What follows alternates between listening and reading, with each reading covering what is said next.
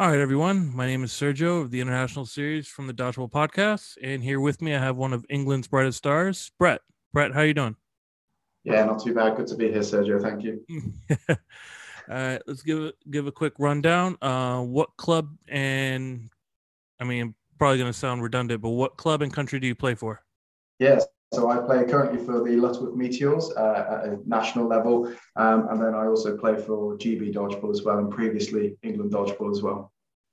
Oh, nice. And let's kind of get the preliminaries out the way. What is your jersey number, and what's the story behind it? So I currently wear number 9 for both my club and country. I've worn 9 for most of my career. I did wear 8 for a short time for England as well. I think I've always liked the number 9, playing sort of football or soccer, as you guys call it.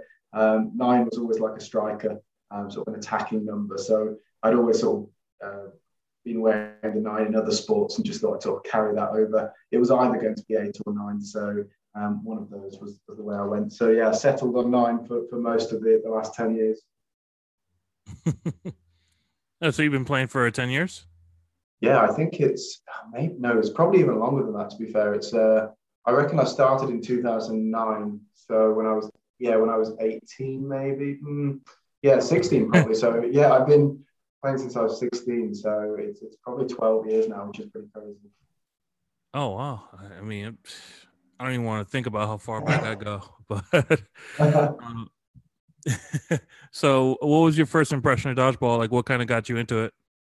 So I think I first played in school, must have been sort of when I was about 15 or 16. And it was just kind of crazy back then because it was just all different sizes and shapes and weights of ball and not proper dodgeballs. You know, there were foam, rubber, basketball, football. You would throw whatever you could get your hands on. So we kind of just had, and there were about 30 of them, just this kind of chaotic moment. And actually, it was a lot of fun. So, but actually, it was my neighbour, when I used to live at home, my neighbour at the time said, oh, there's a dodgeball class starting at your local leisure centre. I'm going along. Do you want to come along? And I thought dodgeball's always been one of the most fun things I've played. So I thought, yeah, I'd go along and check it out. And there was, even back then, there was a bit more structure than the sort of school level. So, you know, the right balls and the right number of people and actual rules in place. So I started playing there at the club, and then I got a friend of mine to come along, who you might know, Simon Jones. And yeah, I got him to come along. And from there, really, it was just a class. We started entering tournaments and stuff and wanted to take it a little bit more seriously. But we didn't even realize, like most people though, there was this whole scene that was growing in the background, that there were tournaments and leagues and things like that. We came to the first tournament, and we fair to say we got it handed to us and realized we weren't as good as we thought back then. So I heard you mention Simon Jones. So you guys go way back. Yeah, I've known Simon since literally probably we were sort of, I don't know, 8 or 9 years old. Yeah, we live in the same town. There's only about sort of 10,000 people here. We were good school friends. Well, actually, initially we weren't good school friends. We were sort of different groups of friends, but eventually, I think one summer we just took it upon each other to become friends. Wow, you guys been hanging out for 20 years now? Yeah, exactly. So maybe it's time to bring that to an end. Maybe COVID's helped us. Oh man. So at what point did either of you, or in this case you, join Meteors, or did you guys start that, or how did that come about?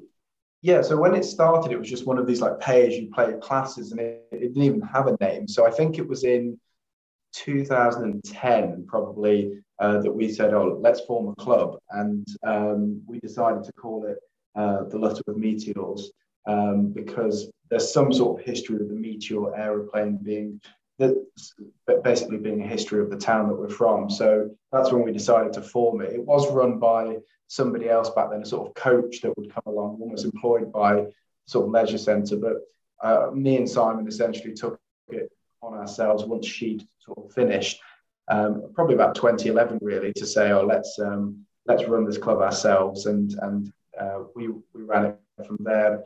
I mean, in fairness, Simon in the last few years has taken on all of the running of it. Well, I say all of it. He's taken on a lot of it, and so I think the club owes a great deal to him in terms of the fact that it's still running and getting people through the door and stuff. So that's the sort of background to the club. And when we started, like I say, we dreamt of winning all of the titles that we would later go on to win, but we never thought it would happen. It just seemed such a distant possibility. Yeah.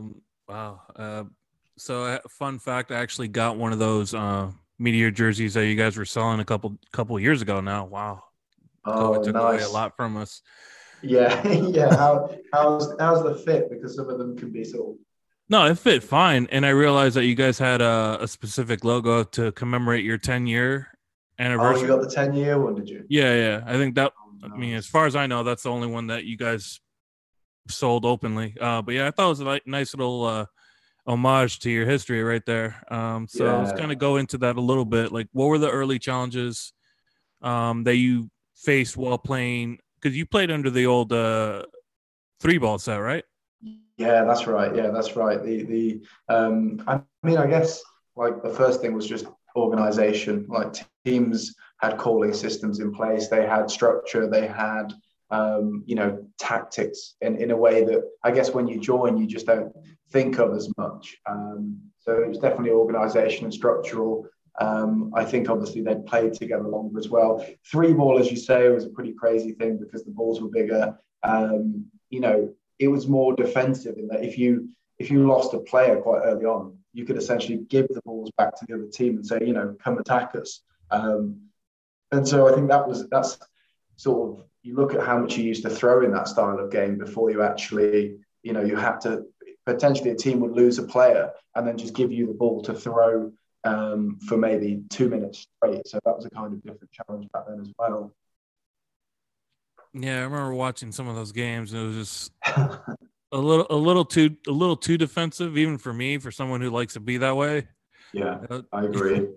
I completely agree. I'm all for the attacking play where possible. Yeah, I think that's probably why. Because we I want to say this was what, back in 2011 or 2012. At least in the Yeah. LA scene, there was cloth being played, but it was No in way. like the beach. So we played it mainly in the beach, and we played with the same like 8-inch or 9-inch ball you guys played. Yeah, Yeah, yeah, it just didn't pick up too well unless we had like 4 or 5 extra ones, and yeah, yeah. it And didn't they were pick up quite too big, well on weren't that they? end. Those, before we went to the 7-inch ball, they were quite, because of the material and the size that, a lot of people couldn't grip them in a single hand. Yeah, no, I could tell you personally, like we play with rubber of the same size, and those are easier to grip um, than the cloth there. And sometimes, like one of the hacks that we used to do back in the day, if like a ball was already torn, you just kind of Oh, put your finger in the between the cloth yeah. and the seam, and like kind of cheat the grip, so to speak. Yeah, no, I know exactly what you mean. I had a first experience of using the guys' rubber dodgeballs in Chicago in 2017, and you've got you can hold them however you want and pinch them, and there's another division where you can't pinch them. Is that right? Right. That seemed pretty crazy to me. Like that there was a separate division of some people can there's this ball, but some people can grip it a limited way, and some people can grip it a different way. So you were part of the British Bulldogs.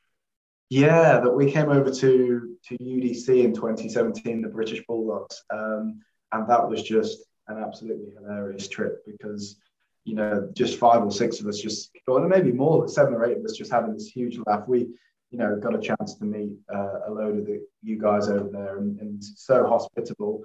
And UDC obviously was fun, but actually we had that open gym night where we had all these great players playing foam, playing cloth, playing rubber, all versions of the sport. And just, because I guess before that, there's always this, which ball preference debate, which has gone on forever and ever. And it was good just to see people playing all versions of the sport and just enjoying themselves. And I mean, we've had some pretty awesome trips, which dodgeball's afforded us, but I still put Chicago as the best trip in terms of just it just had everything.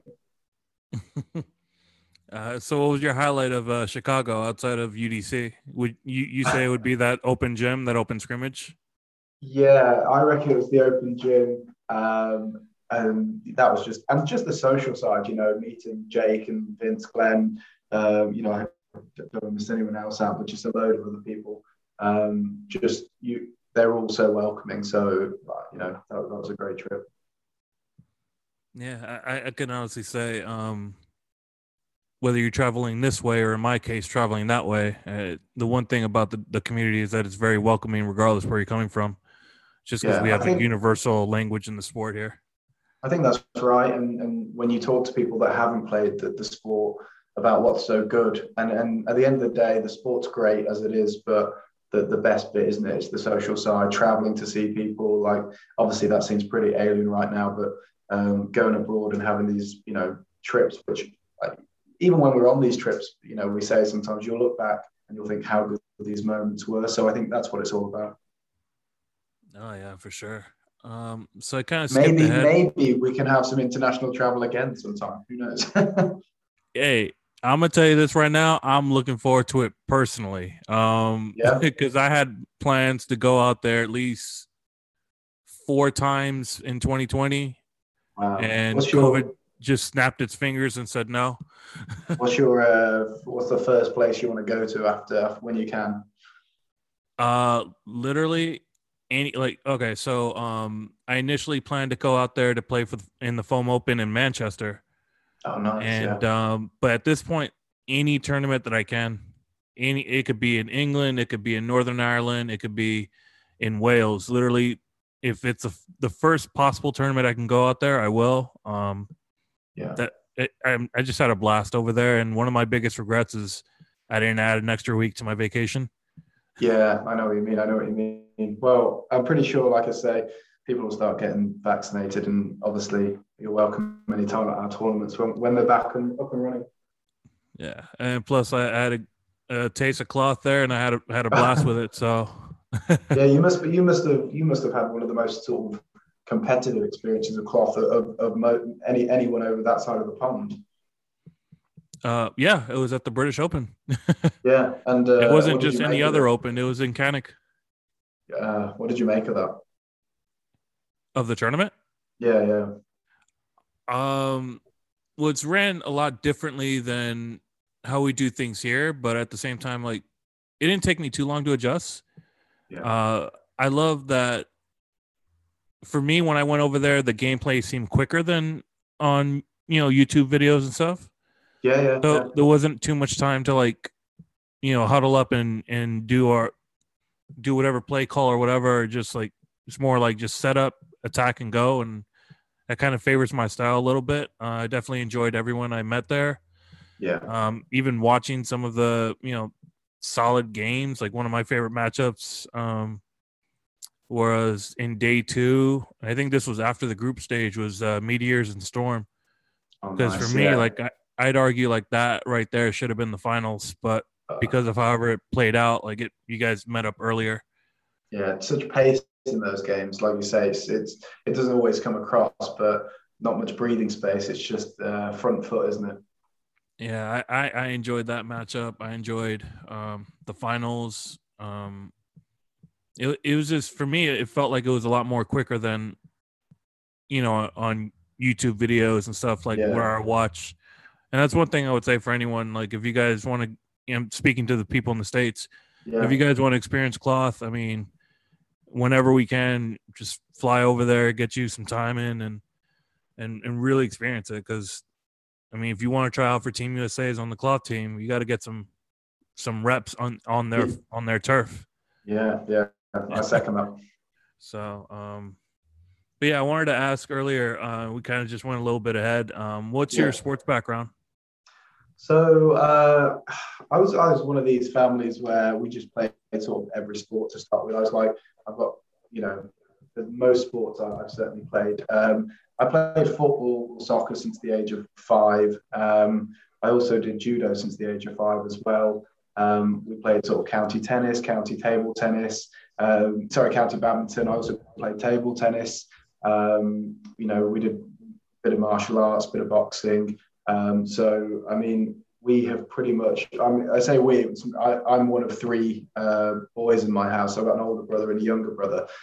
So just and not too far aged apart. So just was raised in a super competitive household with sports. Probably too competitive at times, way too competitive. Like anything in our family turned into like World War III, like an Olympic Games. There was like everything had to be scores, had to be kept. There had to be, yeah, but I won this one last year. I beat you at this, and it's just like that. Those formative years kind of sum it all up. It's funny how you mentioned you did. You mentioned football, you mentioned judo, which is also something I'm passionate about. But then you also mentioned being just very competitive in your household. And I was just like, yeah, the only difference between me and you is like we're pretty much the same except where we're born and where we lived.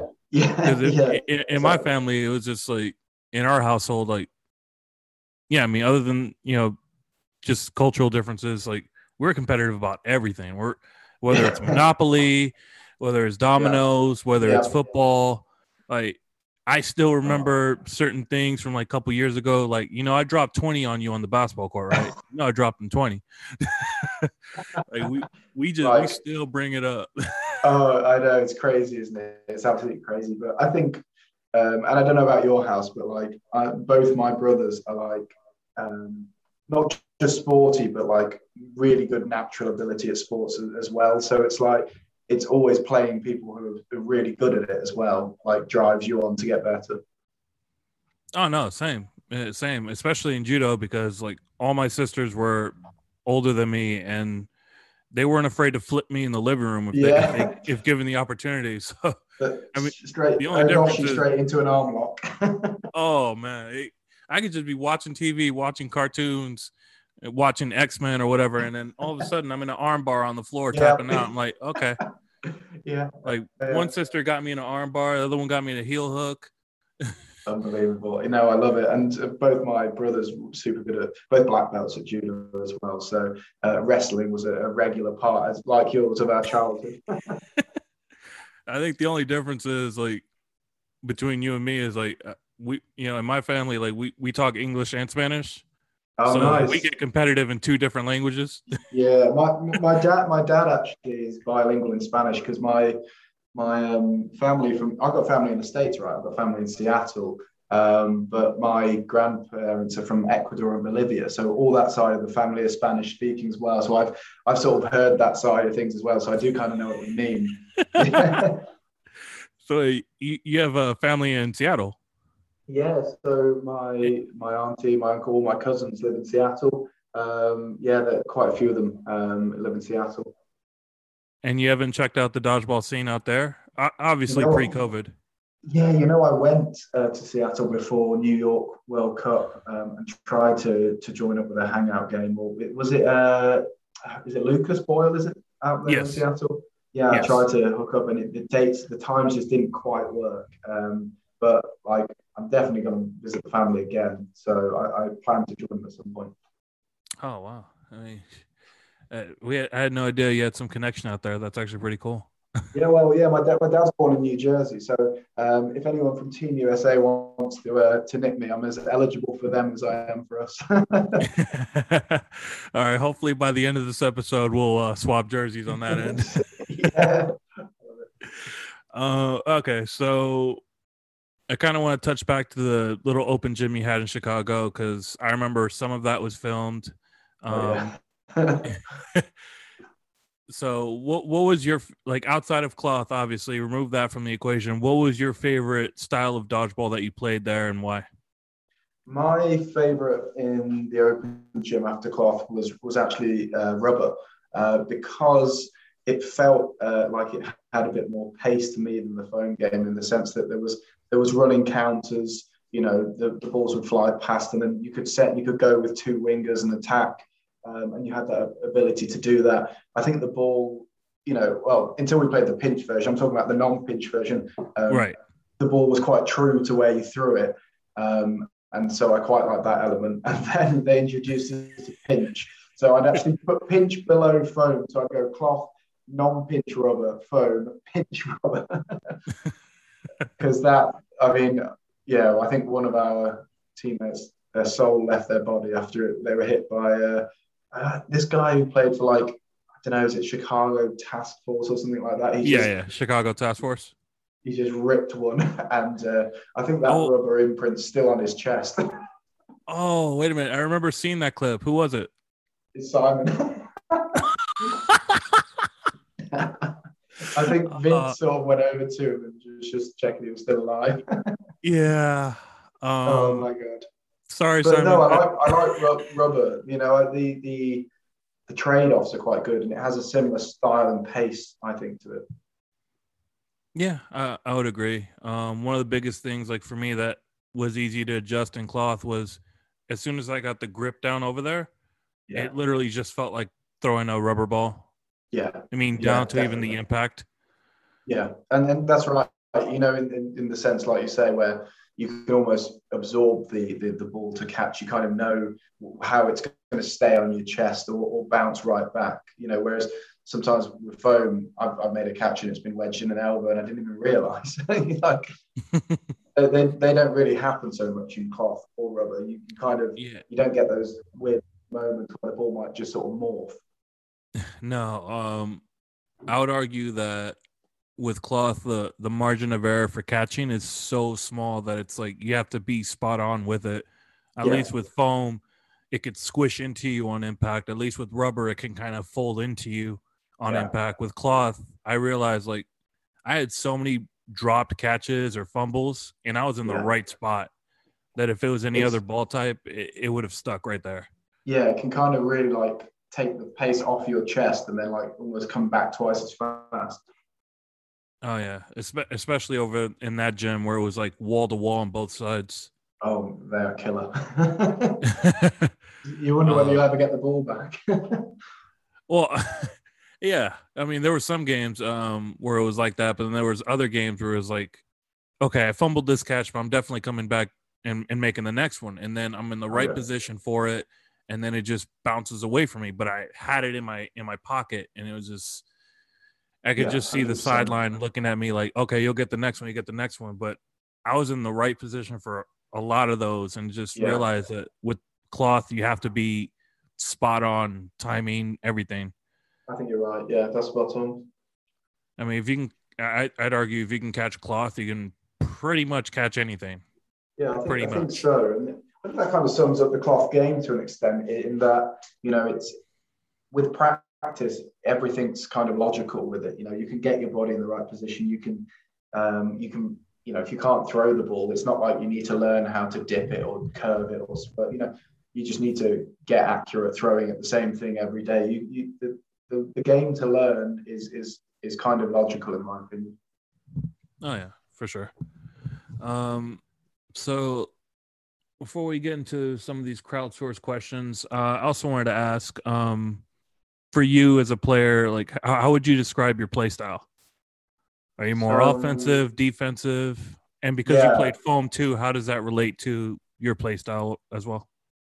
So I think I would always be considered a pretty aggressive player, maybe to my, you know, coach's lack of enjoyment over the years. Maybe I'm like super aggressive, super front foot. I mean, I think your style obviously depends on your position as well. Obviously, I'm on the left wing, depending which way you look at it. I'm on the far left. So, you know, that means not only am I sort of counter, running counter, but I'm also the person who's calling the numbers, calling the plays, giving the team permission to either attack or hold the balls, because that's what happens where in our team, the person on the left says go or they say to hold. So I think that's always been my idea is to attack the game, is to take it to the other team, to be aggressive, and be very tactical in terms of, over the years I've become far more tactical and you know, I always research the teams we're playing, and especially internationally as well. But I'm always a fan of not adapting your game too much to the opposition, trying to sort of bring out your strengths. Pretty front foot player. And over the years, maybe I've got a little bit more tactical as it's gone along, I would say. In foam, obviously, I would say I'm kind of still finding my style in foam to an extent. I haven't had a huge exposure to it. Played quite a bit with Team GD, but not a great deal. And I guess I'm still adapting to the slower pace, where I would just be instinctively wanting to run and counter that we hold, come up, pump fake, throw one ball. And that's kind of my frustration with that version for me is we have 6 balls and only one of them goes most of the time. So it's frustrating because it feels more considered. I like to be in amongst the action, and perhaps in foam I just need to sort of take it back a level and almost slow it down a bit, if that makes sense. No, it does. And I would have to agree. I would say not just you, but the whole Meteors. You guys are so as you say on the front foot that a lot of teams were more inclined to adapt to you, whether they wanted to or not. Versus, okay, we'll just sit back and see what they bring, and then we'll go from there. I did see that you guys adapted in some games, but for the most part, it looked like you guys were just, especially you, like you were just more like, okay, I'm just gonna give them what I got, and they better adjust because I'm not doing nothing different. You know what I mean? Yeah, like you I set the think in a tone lot right of away. sports, when a team's high impact, high intensity, high pace, it's kind of like, especially in tournament styles, features, it's kind of like you don't even know what's hit you until maybe set 3, and you think, wow, we need to just think about what's going on. So I think if you can go early with that, it's a bit of a shock to everybody. Oh yeah, for sure. Yeah, foam feels like I do like. There's plenty of things I like about it, but when you're a player, I suppose, who wants to be involved, if you get hit in foam in that first rush, and then because there's no defined time set, and you can be stood on the side for the next 6 or 7 minutes, I think like that there's nothing more frustrating than that, because you don't know when you're. I mean, I suppose in cloth you can get hit in the first 10 seconds, and I'll be back on in at least the most 3 minutes time, possibly sooner. But knowing it could be 7 or 8 minutes is just it's soul destroying. Is that the like major drawback with you with foam? That I it's think more like so. broken in 2 halves rather than a couple sets? I think so, yeah. The lack of sort of guaranteed game time is probably the main thing I would change. And I don't think it would change the game massively. The other thing, just from an outsider perspective, is like, I think spectators like to see a lot of action. That's the sort of advantage of dodgeball. And people who don't play, who I've shown foam, have kind of said, oh, great, there's 6 dodgeballs. But then they see mostly just one of them going most of the time. I'm not saying all the time. And they find that a little bit frustrating. And obviously, as a player, you completely respect that the pump fakes are so convincing, and it's really hard to even track one ball, and you may not even get near that one ball. But I think from a spectator side, they kind of like to see a bit more releasing going on. And I guess the rules mean that doesn't happen, I suppose. Yeah. I would say at that level, it very rarely happens. Yeah. With the exception of like when you see Team USA or Team Canada, like there could be that one spark that goes off and you see balls going back and forth. But don't get me wrong, they're like unbelievable players and I'll make the point to people that it's just ridiculously difficult to even know where the next ball's coming from before it's hit you. But yeah, it's again, like, I love all versions of the sport, and I love before COVID that we got to the stage that we were having a tournament with both versions. I mean, that to me is just a great point to be at. That seemed like the logical neutral ground for years to me. Like when there were all these, which one shall we play? Just hold on, why don't we play both? Was that like a fantasy setup for you guys over there as well? Like you guys wanted to play both? I mean, I know a lot of people that did. I know some people, to be fair, the phones had a big impact on people who almost want to choose it as their first choice. But I think certainly amongst the top players, we felt, certainly I can only speak for sort of my teammates, we felt we wanted to prove we were the best at ours, and we wanted to see how good we could be at your version of the sport. And we know that top athletes of all the nations were the same. here's how good we are at cloth. This is how good we could be at foam, and how good we can be, rather than just almost being this false, this fallacy that actually we're the best, but we haven't tried at any other version of the game. I actually like that attitude, because you can't really be, in my humble opinion, like, and you can't really be considered the best player unless you've played every ball style and travel to different countries to really sharp your skills and 100%. Such. Yeah, 100%. So, and that's part of the reason why, like, I'm more inclined to travel. Like, I want to, back then, now that I could, like, I wanted to not only experience how the game is played elsewhere, but I also wanted to experience culture too, because ultimately that's how you enrich your life and how you define your perspectives and what you see. And yeah, I completely agree with that. Spot on. So, God, I cannot wait to travel, man. I swear. I know. I mean, do you know what? I kind of like, I was missing dodgeball loads early COVID. Then I sort of desensitized, switched off, made a conscious decision to not think about it. And now, like, having this podcast and talking about it, I've got the itch again. Yeah, that's pretty much been how I felt anytime I talk to, anyone internationally. It's just like, I always get to that part in the interview, and you've heard me just go into that right now, where it's like, man, I want to go over there right now. I feel you. I'm hoping doing these interviews, not so far.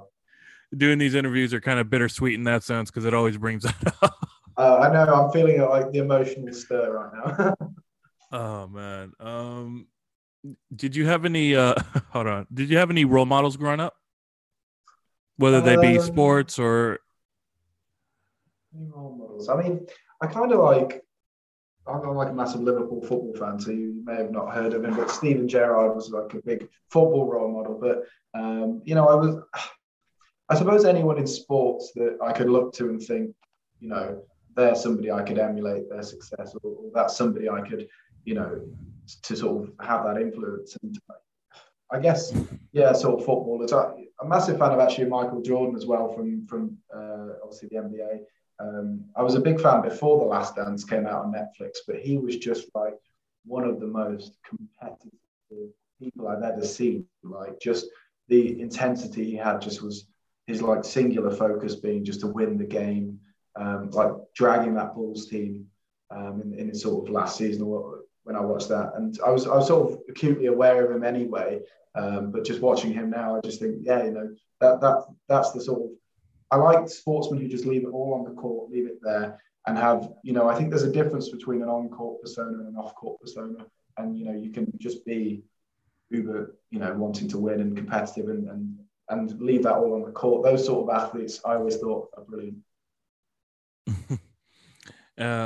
Well, one, yes, I do know who Steven Gerrard is. Yes. I do watch Premier League too. I've always respected him, even though I was more of a Rio Ferdinand fan. Oh yeah. Even though I was a midfielder and striker, like, I don't know, like, a lot of times I always like lean towards looking up to defenders. Yeah. So for me, currently, I would say Virgil van Dijk. Oh, colossal! Absolutely colossal. Other than that, like, I would agree. I think just people who true to their team, passionate, and leave it all, like, big respect for that. Yeah, I'm all about that. I don't know if you heard my episode, but I'm all about that. I don't like to hold back nothing. That's just me personally. I think that's the thing. I think that probably links to your upbringing and possibly mine as well. And I think to be truthful, when I first joined dodgeball, because it wasn't at the I played sports that were probably more advanced than dodgeball was in its infancy. And maybe, I think if I look back now, I think my extremely competitive nature in my early days, has certainly mellowed now. But, sometimes, yes, on-court interactions, even with my own teammates, not particularly in a great light. But actually, it just comes from, wanting to win, wanting to do better, and also coming from team environments where that was acceptable. Football, people shouting at each other on the football pitch, in the changing room, completely normal and competitive football. Same with all the sports I've been brought up on. It was a completely normal environment. And then I come over to dodgeball, and it's actually, because it's almost at this recreational stage when you join, you just look and think, you'd have this competitive issue and think, wow, okay, this sport's not at the same level yet for that to be acceptable. So I think, I look back 10 years ago and was, far different to I am now, and not particularly, not that I'm not proud of it per se, but just thinking it's a different sport. Does that make sense? No, it makes sense. No, I definitely am catching on to everything you're saying. It might not be at that point where it's acceptable, but at least at the highest level, whether it's Worlds or the Open, the British Open, people understand. Yeah, there's some tournaments that have a little more prestige to it, and you got to add that. You got to have that sense of seriousness to it. Yeah, and I think especially when you come from that environment, like I say, with teammates where, you can absolutely go at it, and you can an hour later go to the pub with them and laugh and just be like, wow, that was mad. But, I think it's important to get that, to understand there is a line, isn't there, like between it. That's my view anyway. Like, leave it all on the court, absolutely go at it, and then afterwards, what's done is done. Don't hold it against anyone. Yeah, no, I agree. You kind of mentioned something that now just crossed my mind, and I don't know if you probably thought about this or it's just me being a dork like I am. You mentioned The Last Dance. Yeah. And earlier I mentioned the 10-year anniversary jersey that I got from Simon Jones. Oh, yeah. Will we potentially see, when dodgeball returns, not so much a Last Dance, but a documentary of you guys potentially reclaiming the crown? That would be super cool. Like, I think that would be so cool. I'm not gonna lie, that would be amazing. I mean, obviously, like, the lads had such a superb year. I mean, we set out the year before to win the Super League, the UK Championship, and the English Championship, and we did.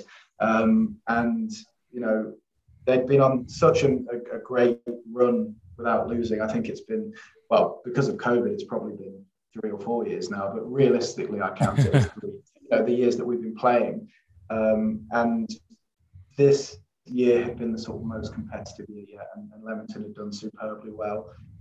At the same time as us possibly having a little bit of a plateau, to be fair. But having said that, I fully back the team. It was still in our hands. If we beat Leamington next game and won the remainder of our games, then we'd have won it. But fair play to them. It was sad to lose it. We were willing to lose it, but it was sad to lose it without losing it on court, if that makes sense. It just felt a little bit. It's a stinging way to lose things. No, I totally agree. I remember, oh God, it feels like so long ago, but when I heard the announcement for you guys, and yeah, pretty much the abrupt ending, it was just like, and I would easily have put it down as a 50-50. Like, I think they very, very, very possibly could have won it of their own accord. And full props. I thought up until that stage they were on fire. Fair play. It was just, what we didn't like as a team were that, and I don't want to get too much into politics, but what we didn't like was that there were 2 solutions to the league, if that makes sense. So it didn't feel fair that it was either the season should be null and void, it doesn't count anymore, or that the season should go on a points per game basis. But what the governing body in Britain did was essentially said, it's null and void for every team except for the top 2. So 10th, 9th, 8th, 7th, 6th, 5th, 4th, 3rd, you don't have any consequences. So basically, the team that was bottom and second from bottom didn't get relegated. So it's kind of saying, well, it's acceptable to finish the league as it is for the first and second place team and have the consequences. You lose the title, but there's no consequences for anyone else. The season's null and void. I think they needed the conviction to have one solution to that league and say, sorry, you lost the league, but you also got relegated, you 2 teams, because it's 2 solutions to one problem, and that felt like it ducked the issue slightly. That was our point. I actually had no idea that it was that nuanced as far as how it ended. I just thought it just ended and that was that. And no, there was slightly more more to it. If you see what I mean now, like, and especially when you put, if I put it to you, Sergio, that the teams voted on it, but imagine that's a bit of a loaded vote. If your team was going to get relegated, you'd probably vote for it to be null and voided. But if you take relegation off the table, it's a free vote. Right. Yeah. Huh. So, but the thing is, like I say, I thought they were phenomenal all season, Leamington. I think they are a phenomenal team. I think they could have won it anyway, but we just love, it gives us extra emphasis when we get back to try and get the title back as best we can. Yeah, I think I wasn't aware of the nuance, but I remember when I heard the news, I don't know if it was from the Meteors page or from British Dodgeball, but I just remember, I think I posted something like, you know what, this does suck, considering the circumstances that we're facing, but I'd say use this as motivation to come back and really make it definitive. Yeah, because for me, like, right. I'm like the same way. Like, granted, I understand what's going on around us, but let's set a platform to make it definitive. If not now, then sometime down the road, because this was coming to a collision course. Yeah, and I was seeing it. Right. As much as I follow British Dodgeball, I think I'm the only one that follows it outside of the UK. Sure. I thought it was going to be a collision course between you or Spartans or even Storm. Yeah. That's what I was looking at it from where I was. And that's it. I think the next meet that we were due to face was top v Leamington versus ourselves. So it felt like that was the decider. And obviously COVID didn't fancy seeing that. Like, fair play to them. And, we will, like I say, we've not lost a league game, I think, since 2016. Hopefully, we don't come back a bit like Liverpool in the Premier League, who hadn't lost one and just lost them all. I'm not going to rule that out, to be honest. I think we'll see a lot of injuries. I think we'll see a lot of out of form players. I think we'll see a lot of people not return. I think we'll see people who are maybe 30, 31, who maybe wanted this as their last season or their last international. Some of them maybe viewed the world champs in Glasgow as their swan song. So I think we'll see a different landscape when we come back. So you think on your end you're going to see a lot less people return because of that? I think so. I think there were a number of people who were close, and also a number of people who had seen Glasgow as their final. This is what a great way to go. All the dodgeball community together, and would leave it. I think there'll be people who.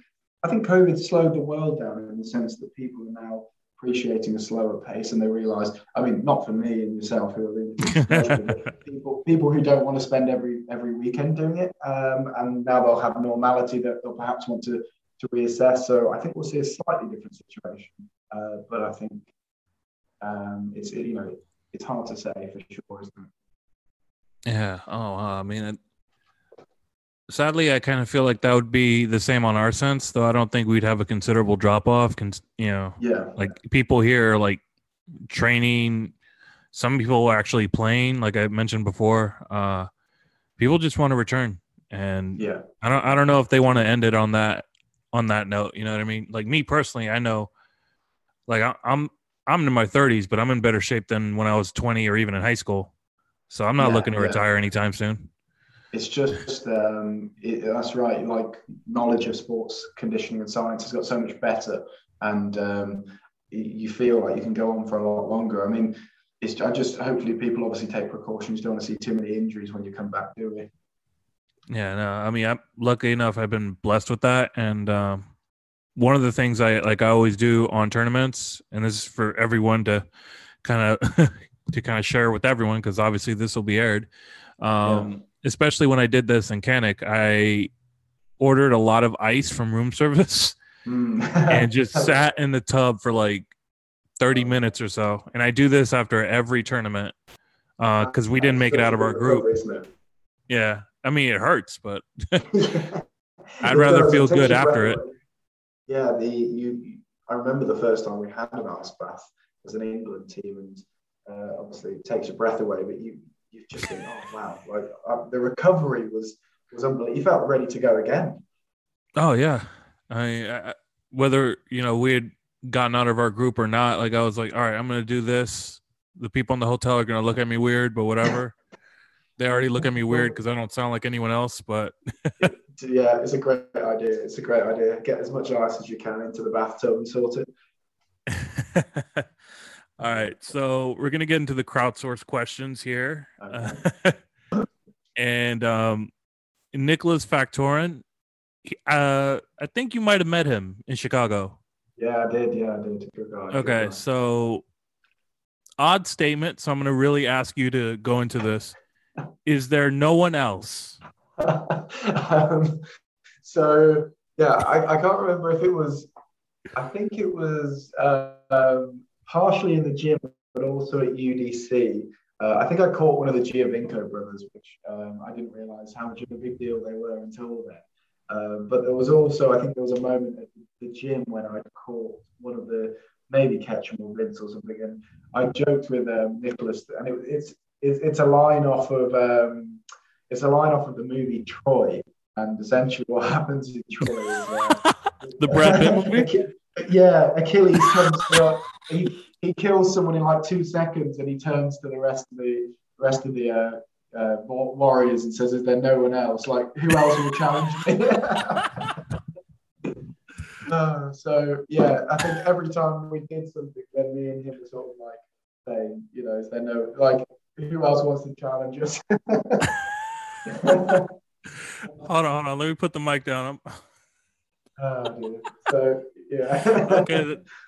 The fact that you mentioned the movie Troy, and I was like, yeah. I know exactly what he's talking about now. yeah, exactly. So it was kind of like kill your best man, and what else have you got? You're like, I consider that a step below. Are you not entertained? Oh yeah. Yeah. That'll be the next one post COVID. We'll go for that. Oh man, that's actually pretty good. I love that. As soon as you said Troy, I'm like, Brad Pitt. Achilles. I know the scene. I'm looking at the scene right now. Yeah. As a matter of fact, I turn to my right and I see my DVD right on my stand. It's just perfectly timed. I love it. Okay, you just got cooler in my book. All right, next question from Rob Hometown. Brett, how do you feel about American swing sets? Please tell the story from NYC. Hope all is well. Swing sets. Yeah, so before the Madison Square Garden World Cup, me and Simon went for some chicken wings. Actually, I think we went. Is it like Buffalo Wild Wings or something like that? It was really good anyway.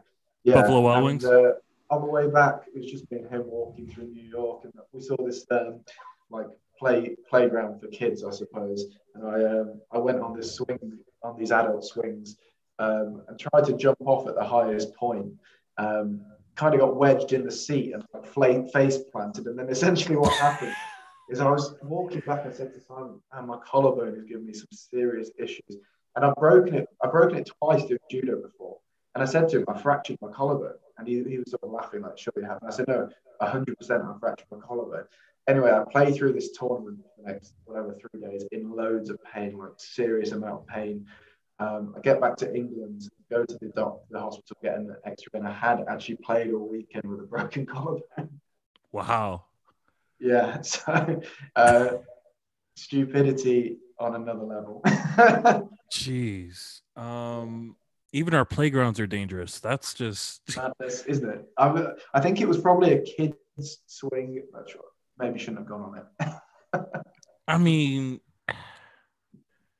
you're talking to someone who played football, American football, wrestled a bit, basketball, and I've got some injuries myself. I've never got injured on a swing set. It's a low light. It's a career low light. Don't worry about it. I'll take care of this in post. They'll never know.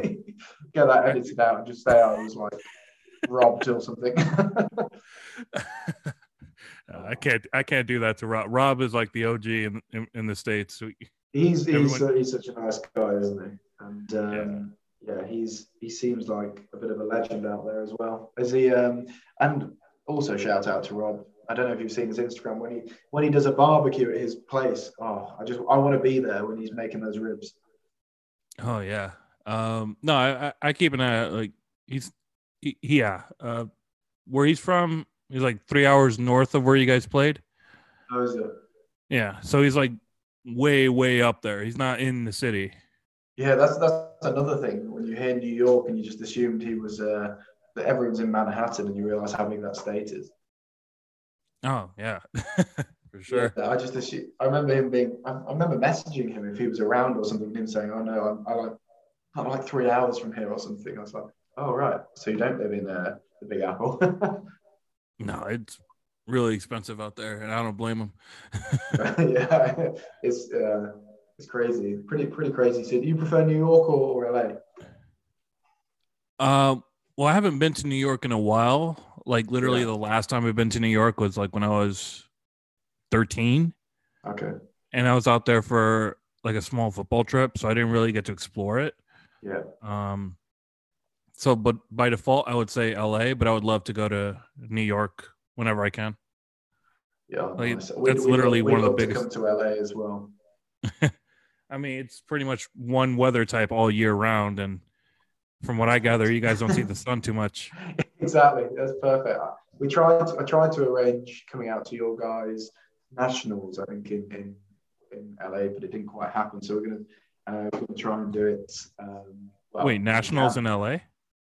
Was it nationals? What was it called? There was something going out. I'm trying to remember what it was now. Are you talking about the worlds that happened before Cancun? I'm not sure if it was the Worlds. I might even have an old message of it. If I'm trying to think what it was. Because as far as I'm concerned, we didn't have any idea where nationals would be, and the Is only is big it? thing you. I just remember Jake saying, "Wish you'd come to LA for a real tournament instead," and thinking, "Yeah, let's do that." Oh, okay. That was probably just Jake wanting to bring you out, if anything. Yeah, no, well, sounds good. Post COVID, another one on the list, and yeah, I've never been to LA. It looks pretty wild, especially especially the expensive areas. I mean, I live on Hollywood, so I could tell you that firsthand. It looks madness. It looks and the weather looks amazing. Yeah. If you come out here, let me know. I'll definitely show Yeah, you around. 100%, 100%. All right. So as we begin to wrap this up, I have a theme that I wanted to tackle this season called the theme of legacy, what we like to Okay. leave behind. And this is going to be a little bit of a. I realize this question is pretty much like a tearjerker, or like Yeah, it tugs at the strings with people that I've asked. yeah. How would you like to be remembered after you play your final game? Well, that is a tearjerker, especially in the emotional COVID times. And I think one of the things about COVID as well is that we have a chance to step back and reflect. I think that is quite good. I mean, I'd love to, after playing the last game, just to be sort of remembered as a player that number one gave it his all. 100% in every game.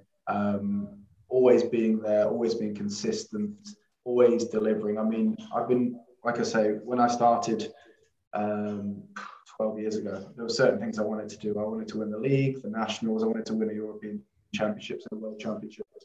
And I've been super fortunate to play with some great players and being able to do that. So, I want to be remembered as somebody that delivered on the big stages and had big moments at major events. And without sort of trying to blow my own trumpet, I think I can look back and say, yeah, there were some great moments at major events that I delivered. And so I guess the legacy is somebody who gave it his all, was there for the big moments, delivered for his team. He was a good teammate, good tactician, good motivator, and just had a good laugh with. And that's the thing I was saying to you earlier. Yes, winning the titles we wanted to win is great, but actually the things you always look back on are the laughs from those trips, the moments on those trips. So I'd like the teammates to look back and go, well, that was absolutely hilarious. I think back to Paris 2016, where, I was absolutely deadly ill. I think that will give people some laughs who went to that event. So, yeah, just, I guess, can't be any more succinct than that, but, somebody that was there for his teammates and delivered when it mattered, I guess. Yeah. I would say hopefully you didn't play your last game. Hopefully you guys return to play soon. Yeah, But 100%. I would say, as far as I'm concerned, You're going to be remembered for a lot more things other than that. You're going to be remembered as a staple in not just the UK community, but the world community. People are going to know your name. People are going to hear your story. And one of the biggest tasks I've taken because of COVID is immortalizing that and helping solidify whoever's legacies hop on to share their story, because it could probably be a little nerve-wracking. It could probably be a little vulnerable putting yourself out there like that. But the fact is, I know you for being supremely competitive, always passionate, someone who I truly respected even before I met, and someone who's a proud Red, and someone who will remind you never walk alone. Yeah, no, I really appreciate that. So for that, I want to say thank you so much for hopping on. And that was my interview with Brett Koenig. Brett, thank you so much for hopping on and sharing with us your story and overall what you would you like to do when you get back on the court. And we all like to get back on the court soon and play some dodgeball. And it's looking like we're going to get there sooner rather than later. But I wanted to touch on something. As we continue on this year, I'm probably said this numerous times, but I'm going to actually interview some of Steve's list. And I might not get through all of them, might get through just some of them, maybe even half of them, but I will sprinkle some local interviews in this season to help share some stories that are well-deserved here as well as abroad. So bear with me on that as I schedule that down the road. Also, staying tuned for my next guest, Gage, someone who's a solid friend of mine and someone who never ages. And hopefully in the next episode, we'll determine how that, what's the secret to that. So if you've been with me up until this point, thank you so much for listening and have a good day.